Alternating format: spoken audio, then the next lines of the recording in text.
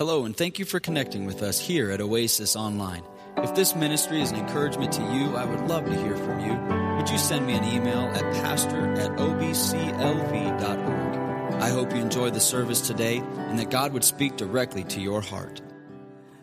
As we get into the sermon this morning, last week I started the series entitled Not Guilty. We'll go in this week and then close up next week on Easter service. And then the following week I'm going to jump into verse by verse, the week after Easter, verse by verse through the book of 1 Peter. And I'm looking forward to that. But before that, we obviously get to go through Easter. But you guys, this is really just a random thing here, but you have no idea how exciting it is. I love to teach verse by verse, and so it's just awesome. I hope you enjoy it, but I love to get into a book and really study it from the beginning to the end, look at the history, look at the ins and outs of it. And so I'm really looking forward to get into 1 Peter, and I don't know why I said that, but hey, the week after Easter, that's what we're doing. So, at any rate, this morning, really, most would call this week that we're going into the Holy Week, where this would be the week that most of us would recognize through Scripture that Jesus would send out His disciples, and they would go and they would find a donkey. Then Jesus would come and get on the donkey and be brought into town, and the triumphal entry would take place. I always say it kind of like this, and maybe I'm wrong in saying it, but the triumphal entry that was not very triumphal for too long. Because if you know the story, it wasn't too long after that Jesus would be crucified, and that next week. But over the course of the week, I really went back and forth for the last several weeks as to what do I teach, looking at the theme. And I was going to go through the week of triumphal entry, that triumphal entry, and I kind of changed my mind there. But as we look at this week, the week that would be the Holy Week, we would see so many different things. You would see that just shortly after that triumphal entry, Jesus would walk into the temple, and most of you would know what took place. What took place when Jesus walked into the temple right after the triumphal entry? He got mad. He started throwing tables. He started flipping tables. He got upset. He got angry. And so we look at that. Jesus walks in, flips the tables, and disrupts the business that was taking place in the temple. There would be a time where Jesus would curse the fig tree. Jesus would go up and Jesus would weep over the city and weep over Jerusalem. He would teach on faith as he went back to that same fig tree. The Olivet discourse would come out of this. And Judas, at this same time, within this process of the week, Judas would bargain with the Sanhedrin over how much money and all of those things to give up Christ. There would be a Passover meal. Jesus would wash the disciples' feet. Jesus would be betrayed and placed on trial. Jesus would go into the Garden of Gethsemane and tell the disciples, hey, why don't you stay right here for just a minute? I'm going to go and pray. And we know the story. They would fall asleep. And he would come back to them and tell them the same thing. And then he would come back and they would fall asleep. And eventually we know what happens. The men would come and they would arrest Jesus right there in the Garden of Gethsemane. And he would be betrayed by all those around him.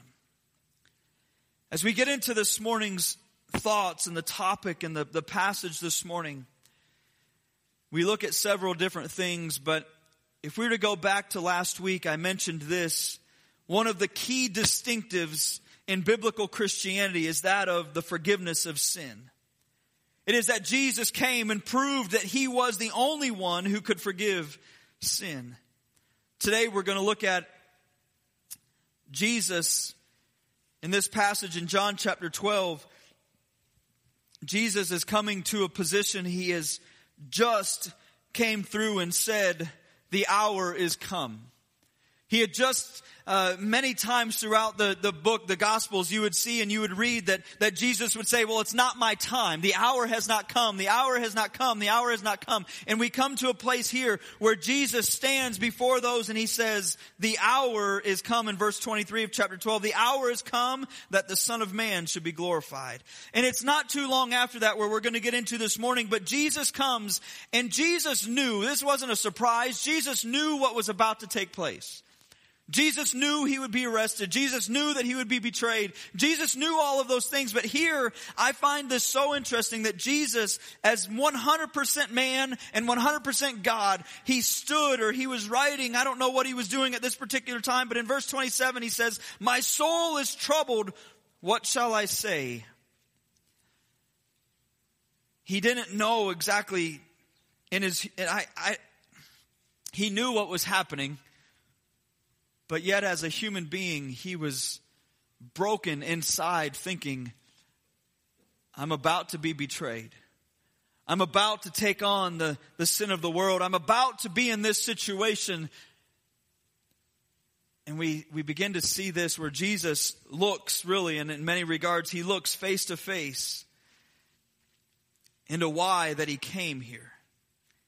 Again, he knew the end.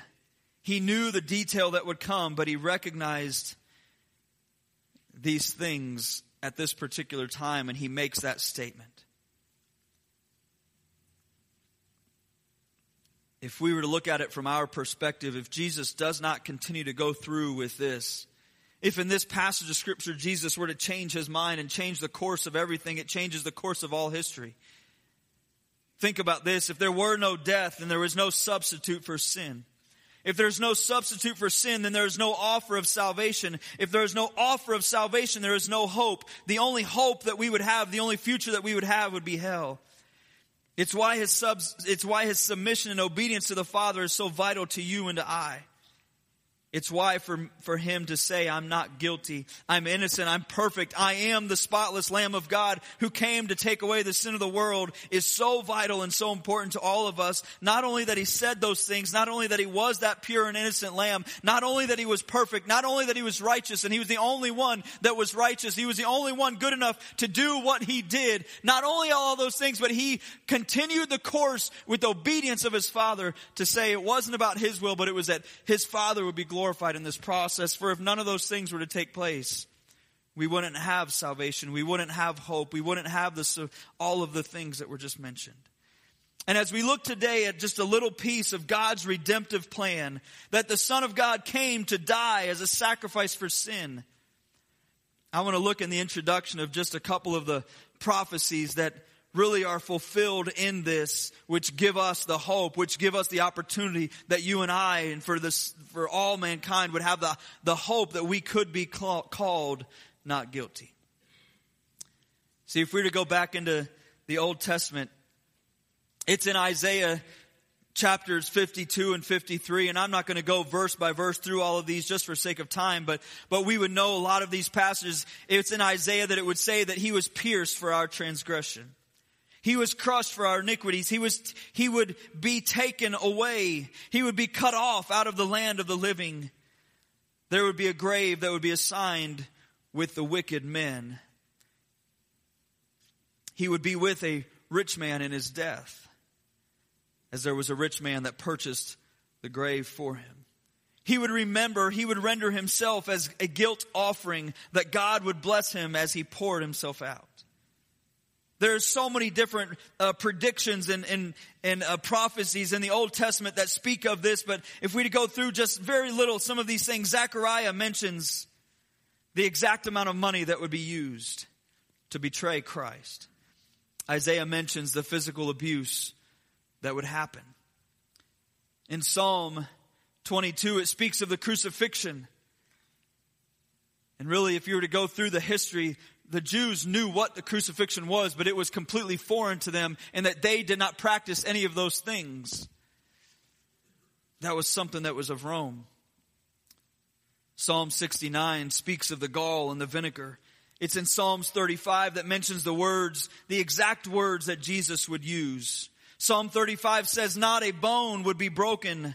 And there's prophecy after prophecy after prophecy that would look at and take a look at the crucifixion of Christ. Nearly a quarter of the New Testament speaks of the crucifixion and the death of Jesus Christ. It is why Jesus came. Not to be served, but to serve. And he did so in giving his life for others. 1 John chapter 3 verses 5 and 8 I'll read here this morning, and I believe they're on the screens as well. But it says, and ye know that he was manifested to take away our sins. And in him is no sin. He was manifested to take away our sin. He was brought forth. He was here to take away the sin, and in him there is none. In verse 8 it says, he that committeth sin is of the devil, for the devil sinneth from the beginning.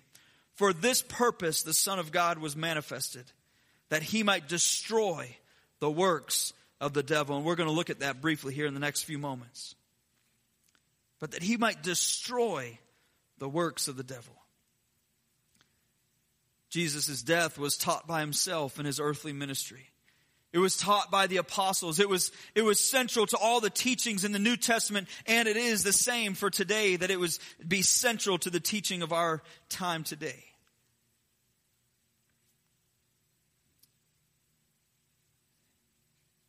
Knowing that we can be called not guilty because the only one to ever be not guilty became guilty on our behalf. 1 Peter 3:18 says it this way, for Christ also hath once suffered for sins, the just for the unjust, that he might bring us to hope, being put to death in the flesh, but quickened by the Spirit. He suffered once for the sin that we might be called not guilty, that we may have the opportunity. And again, last week I made reference in that the thought last week that we have the opportunity of being not guilty because Jesus Christ came, died for the sins, but that we could seek forgiveness. That we can seek that forgiveness and be claimed or be called not guilty. And this morning we're going to look more in depth of the Jesus kind of walking through this and what this means for us a little bit here. John chapter 12, if you have your Bible with you this morning. If not, it'll be on the screen. But John chapter 12, we'll start in verse 27. We'll go to verse number 34. And we're going to look at the redemptive plan of Christ just a little bit. I don't know if it's through the lens of Jesus, but John 12, verse 27, it says this, now is my soul troubled. And what shall I say? Father, save me from this hour. But for this cause came I unto this hour. Father, glorify thy name. Then came there a voice from heaven saying, I have both glorified it and will glorify it again. The people therefore that stood by and heard it said that it thundered. Others said an angel spake to him. Jesus answered and said, this voice came not because of me, but for your sakes. Now is the judgment of this world. Now shall the prince of this world be cast out. And I, if I be lifted up from the earth, will draw all men unto me. This he said, signifying what death he should die. The people answered him, we have heard out of the law that Christ abideth forever. And how sayest thou, the Son of Man must be lifted up? Who is this Son of Man? Father God, this morning I come to you. Lord, I ask that your word would pierce the hearts of those that sit here. I pray for those that are believers, that they would be challenged. I pray for those that may not know you as Savior, that they may come to know you this morning. Father, as we look at the redemptive plan, as we look at this passage this morning, these verses that, Lord, you were troubled, you were broken because you knew what was coming up. You knew the separation. You knew the sin that was about to be taken upon yourself. And God, it troubled you. It hurt you. It caused you anguish. It caused you grief. Yet, in honor of your Father and in love for us, you went through with it. God, I pray this morning that we would be challenged. For it's in Jesus' name that I pray. Amen. This morning I'm going to get into this and just give you a couple thoughts, a couple really pretty simple thoughts this morning. But the first one is this: his anguish is our benefit. His anguish is our benefit. If we do look at this passage in 27, now is my soul troubled. And what shall I say? I don't know about you, but there's so many different things that we can look at. And one of the passages that came to my mind is Hebrews chapter number 12 and verse 2, looking unto Jesus, the author and the finisher of our faith. It says this, for who for the joy that was set before him endured the cross, despising the shame, and is set down at the right hand of the throne of God. I don't know about you, but as I read this passage in John chapter 12 and verse 27, it says, my soul is troubled. I don't know that when you read Hebrews 12, it says, who for the joy that was set before him endured the cross. I don't know about you, but when I read that, I don't think of a man being troubled and a man having joy. It seems not to go together.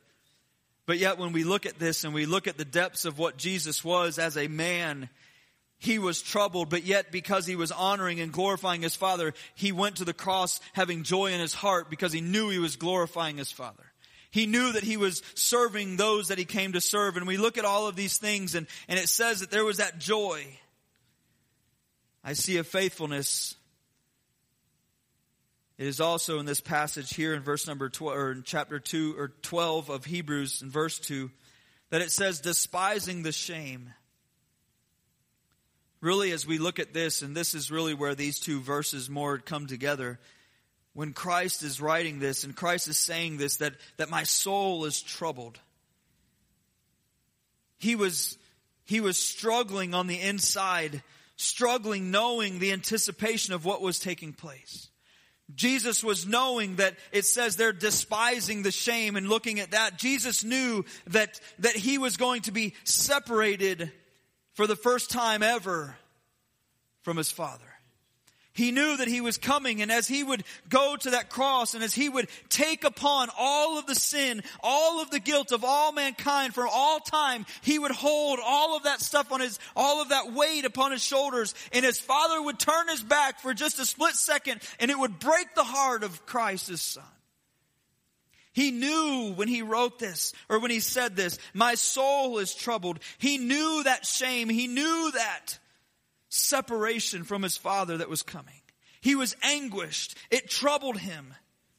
This word trouble is to shake or to be stirred. It is to be agitated. It is to be upset. It is unsettled. It speaks of an emotion that Christ, fully human, had prior to the time that was coming. I don't know, because I can't fully understand this. I don't grasp the reality of being 100% human and 100% God. We know the story. We know the ending. We know that he would be put on a cross.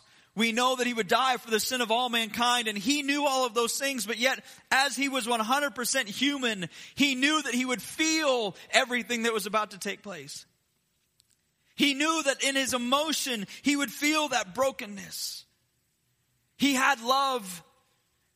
He had a caring heart, not just because he was God and though he was, but as a human being, he had a caring heart. We can go back to a story of Lazarus, one of his family friends, a good friend, somebody that he loved. What did he do? He wept at the sight. You know what's mind-boggling to me is though he wept, he knew, because he's God and he's all-knowing, that he would say, Lazarus, rise. But yet as a human, he knew and he felt that anguish. He felt that. Just as this moment, he felt that same pain. He was troubled. He was struggling in his own spirit as a human being, not with sin, not with those things, but he was agonizing the cruel and shame that was near. If we go to chapter 10, a couple of chapters over in verses 17 and 18, it says, therefore doth my Father love me, because I lay down my life, that I might take it again. No man taketh it from me, but I lay it down of myself. I have power to lay it down, and I have power to take it up again. This commandment have I received of my Father. The thing that I love about this passage of Scripture is though Jesus was questioning in his heart, he says, now is my soul troubled, and what shall I say? And he comes right in the same sentence, right in the same thought. Father, save me from this hour, but it's for this cause came I unto this hour. Father, glorify thy name. He's wrestling as a human, as all of us would. God, what can I say? Should I say, Father, save me from this hour? Father, should I cry out? We know what he could have done. He could have called 10,000 angels. He could have done all of those things. We know that and we understand that. But yet in this moment he says, but what? I'm feeling all this pain. I'm feeling this anguish. I'm struggled. I know that I'm feeling broken. I'm feeling this anguish. I know what's coming. There's a separation that's about to take place. But he says, but for this hour is why I came. The anguish. And I love this as I was doing some study and I was reading through different things. It says this, Father, glorify thy name. See, Jesus was here and he makes reference of this over and over throughout Scripture and the Gospels of that he was there to glorify his Father's name, to honor his Father. If I were to ask you this question, how do we glorify our Father? How was it that the Son of God would glorify his Father? I would say this morning, how we glorify the Father and how Jesus glorified his Father really are the same exact things. Because Jesus glorified his Father in that the attributes of God were manifested in him. Jesus was about to show his love for helpless sinners, pouring out his wrath against sin, his perfect justice, his redeeming grace, forgiving mercy, his infinite wisdom, but nothing showed his love and his Father's attributes like that of the substitutionary death for the sin of all mankind.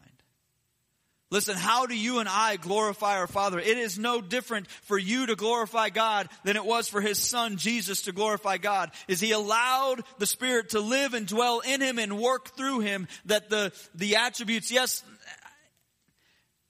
it's at the same time, it's really difficult to say that. Would you agree? He was kind of God. But yet his Father was glorified not because he walked on earth and said, I'm Jesus, but because the attributes of God were manifested in his life. Listen, tomorrow when you wake up in the morning and you hit the snooze button for the third time and then you eventually turn it off and get up. Maybe you don't hit the snooze button in the morning and that was just a really bad pastor joke. But when you get up in the morning tomorrow, I'm sorry. When you get up in the morning and you get yourself ready, maybe you're dealing with your kids, getting them ready for whatever it is that they're doing, or maybe you're just getting ready to go into the office tomorrow, to go to your job site, whatever it is that you do for work. Listen, you will glorify God or you will not glorify God by the way that you allow Christ to manifest himself in you and the actions that you take. God is glorified based on our actions, not based on me telling everybody that I was at church yesterday. God is not glorified because Aaron Flanagan is a pastor at Oasis Baptist Church. God is glorified when my life shows him in what I'm doing. It's the same for you, and it was the same for Jesus. And for Jesus, he allowed the attributes of God to be manifested in his selflessness, in his love, in his everything that he did. So much so, the greatest of all of those, that he laid his life down. We read that passage just a second ago that it states, doth my Father love me because I lay my life down that I might take it up again. Listen, no man put Christ on the cross. I don't have to tell you this, but he suffered that anguish. He went through all of that thing for our benefit, for your benefit, for my benefit, not because of anything else, but to glorify his Father. And in that process, you and I are a beneficiary of that. His anguish became our benefit. He was troubled. And in the midst of his struggle and trouble, his love of his Father caused him to continue through with the ultimate purpose of being here. And that's taking on the sin of the world on that cross. As we continue this morning, the anguish is our benefit. The next point is this: the anguish that led to abandonment. This is just a simple point, and I'm actually skipping a passage, and I'm going to come back to it here. But this is just a simple thought or a simple statement, really, and it's very small in the sense of this sermon. But the reality is, as Jesus went through the very first portion of this passage of Scripture, and my soul is troubled. And we go through this, and he goes to 28, Father, glorify thy name. And we go through here, and he reads down as we get back into the lower part of this in verses 33 and 34. He says, this he said, signifying what death he should die. And in verse 34 it says, the people answered him, we have heard out of the law that Christ abideth forever. And how sayest thou the Son of Man must be lifted up? Who is this Son of Man? See, the Jews at this time, they obviously forgot. They failed to remember many of the things that they read throughout their studies in the Old Testament, the law. They looked at a lot of different things, but they kept going back to this point. If this is the Messiah, if this is the King of Kings, if he is who he says he is, why is he going to die? They couldn't wrap their mind around the fact that this is the king. This is the great person. This guy is going to be our hero. He is going to be our savior. But how can our hero, how can our savior be cruelly beaten and punished and die? And so they say this question, who is this man? Who is this guy? Surely he cannot be the Son of Man because he just said he's going to die. He was abandoned by everybody. He was abandoned by everybody. Jesus had anguish. He was abandoned by his Father. If we were to go through the Scriptures, we were to go through all of the Gospels, and one of the things that it's read, and even into the different epistles and the different things throughout Scripture in the New Testament, it speaks of the unity of God the Father, God the Son, and the Spirit. It was a unity like none other. We can't even begin to comprehend what the unity that they had. And he had always had, think about that, for all eternity. I can't wrap my mind around eternity because I can't fathom anything outside of time. We don't get it. You will begin to give me looks in the next 15 minutes if I don't begin to shut this thing down. Why? Because you've got time and you've got a schedule to play. You've got somewhere to be. You've got a game to watch. You've got a lunch to go to. You've got whatever it is. And we cannot figure out for the life of us how to get off of a clock. We can't figure it out. But yet Jesus leaves his Father, comes to live and dwell as a human being, take upon every human attribute, take all of those things and walks and talks for 33 and a half years on earth with everybody else. But for a split second in time, there was going to be a complete 100% abandonment because God cannot look on sin. And in this moment, Jesus would hang upon a cross and his Father would turn his back on him and Jesus' heart would just completely break. I'm not a nurse. I'm not any of those things, but it's been told to me that Jesus died of a broken heart, literally a broken heart. We know that there wasn't a bone broken. We also know that there was blood and water.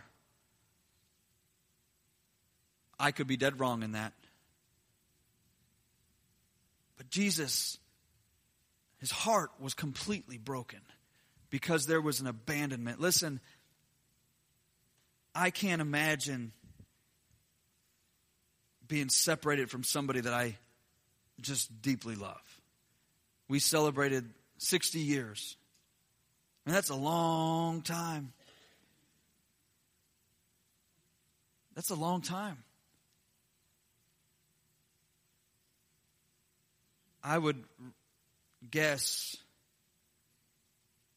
that for them to be broken apart right now would be so devastating.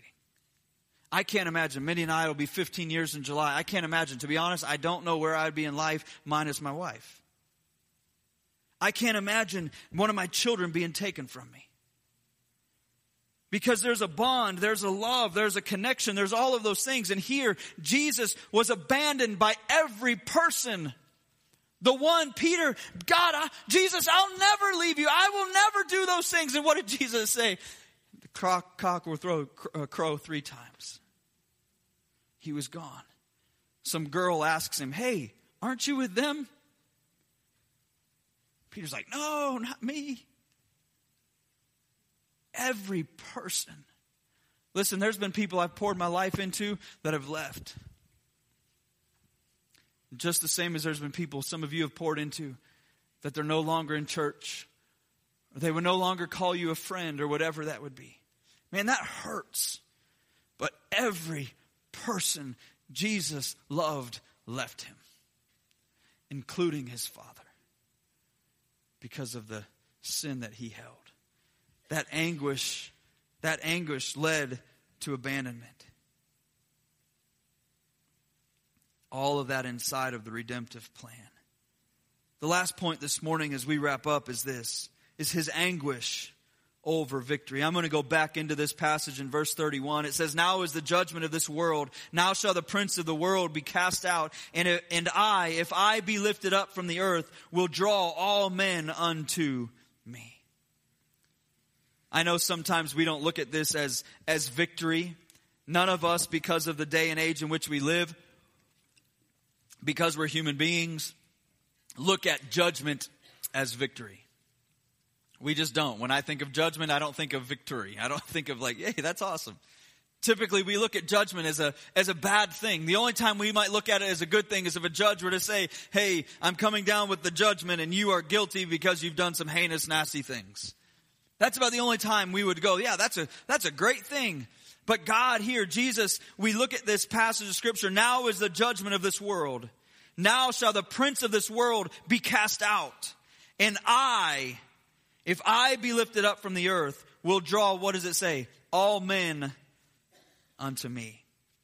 As we wrap up this morning, his death would bring judgment upon the world. The evil system, that is the world that we live in. Not only would there come a judgment on this world, but on the ruler of this world. The enemy, Satan himself, would be cast out. He will lose his influence and authority and will eventually be punished for all of eternity. Victory will be the Lord's for all eternity. He has allowed the influence of the enemy. Think about that. I can't fully grasp this whole God thing. I wish I did. I wish I could just be like, hey, this is how it is. It's this simple. Let's figure this out and we can understand it. I can't. But yet he's allowed Satan the flexibility that he has. Can you think about that? He is all powerful. We know the end. We know, as he said it here, the prince of this world will be cast out. We read it in Revelation. He will be cast out. There will be the lock will be unlocked and he will be kicked in and he will be pushed in and the lock will be shut back down and he'll never come back out of it. We understand that. But I sometimes go, well, why? Just kick him now. But you know what? He did. He did. And as we look at this passage of Scripture, we live, and because we're human, and because we're not perfect as Christ was perfect, and we don't see all of those things. And when we look at this, Jesus was going to be beaten. We have this stuff up here for next week, and I don't fully know everything that's going on with it, but we have all this stuff up here, and the choir's going to do some stuff, and we're going to have this. But Jesus would have been beaten. There would have been in the center of town, there would have been a big rock, and Jesus would have been tied to that rock, and Jesus would have been beaten over and over, and they'd have hit him with the cat and nine tails, and they would spit on him, and they would smack him, and they'd throw the crown of thorns and just cram it into his skull and into his head, profusely bleeding to the point that it says his mother would not even recognize him. Why? Why? For victory. For judgment. Because sin had to be dealt with. Sin had to be punished. And as Jesus would go upon this cross, and as Jesus would take on my sin, and Jesus would bear my pain, and Jesus would take all of the things that I should be called guilty for, Jesus took all of those on his shoulders. And he would go to a cross. And we know the story, but sometimes we so often, I forget sometimes, and I live my life, and I live in defeat. But when Jesus went to the cross,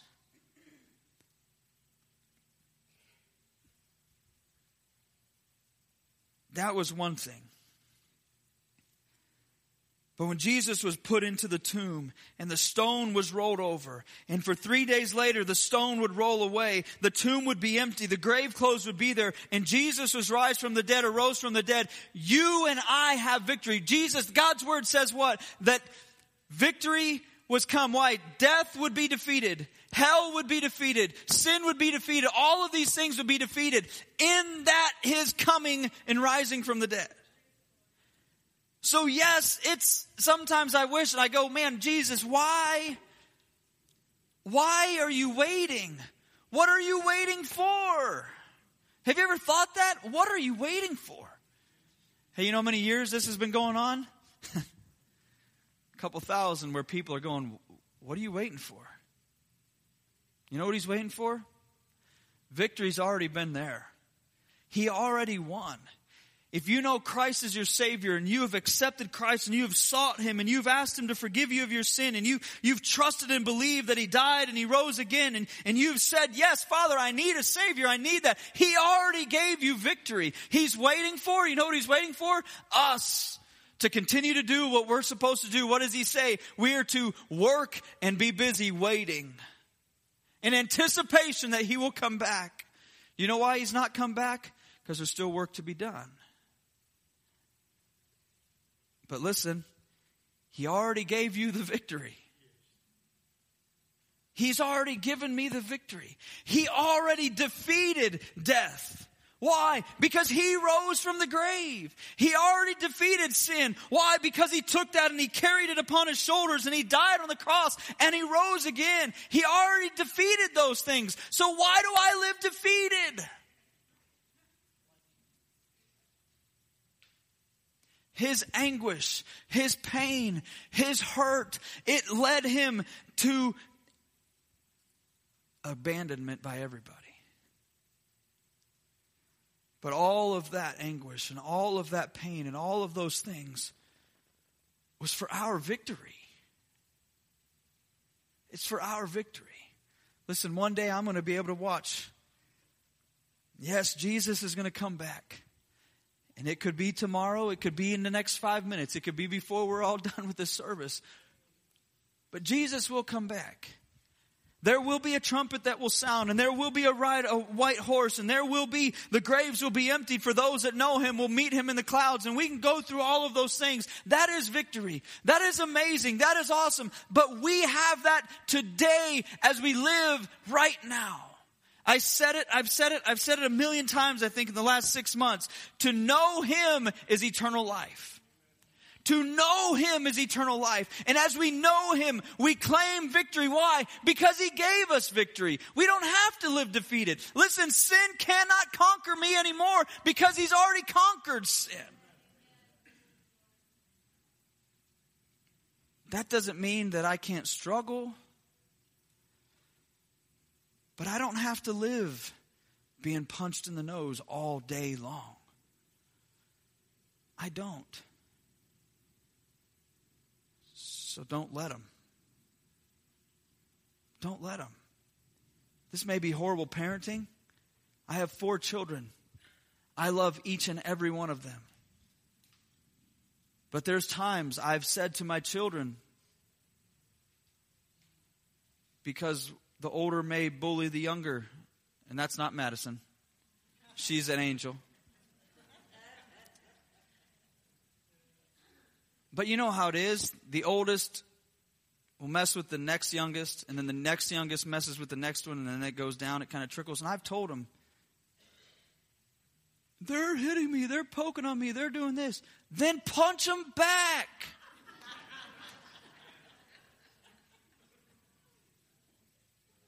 that might be horrible parenting, but at some time, if someone's going to continue to poke you, punch them in the nose. Tell them enough.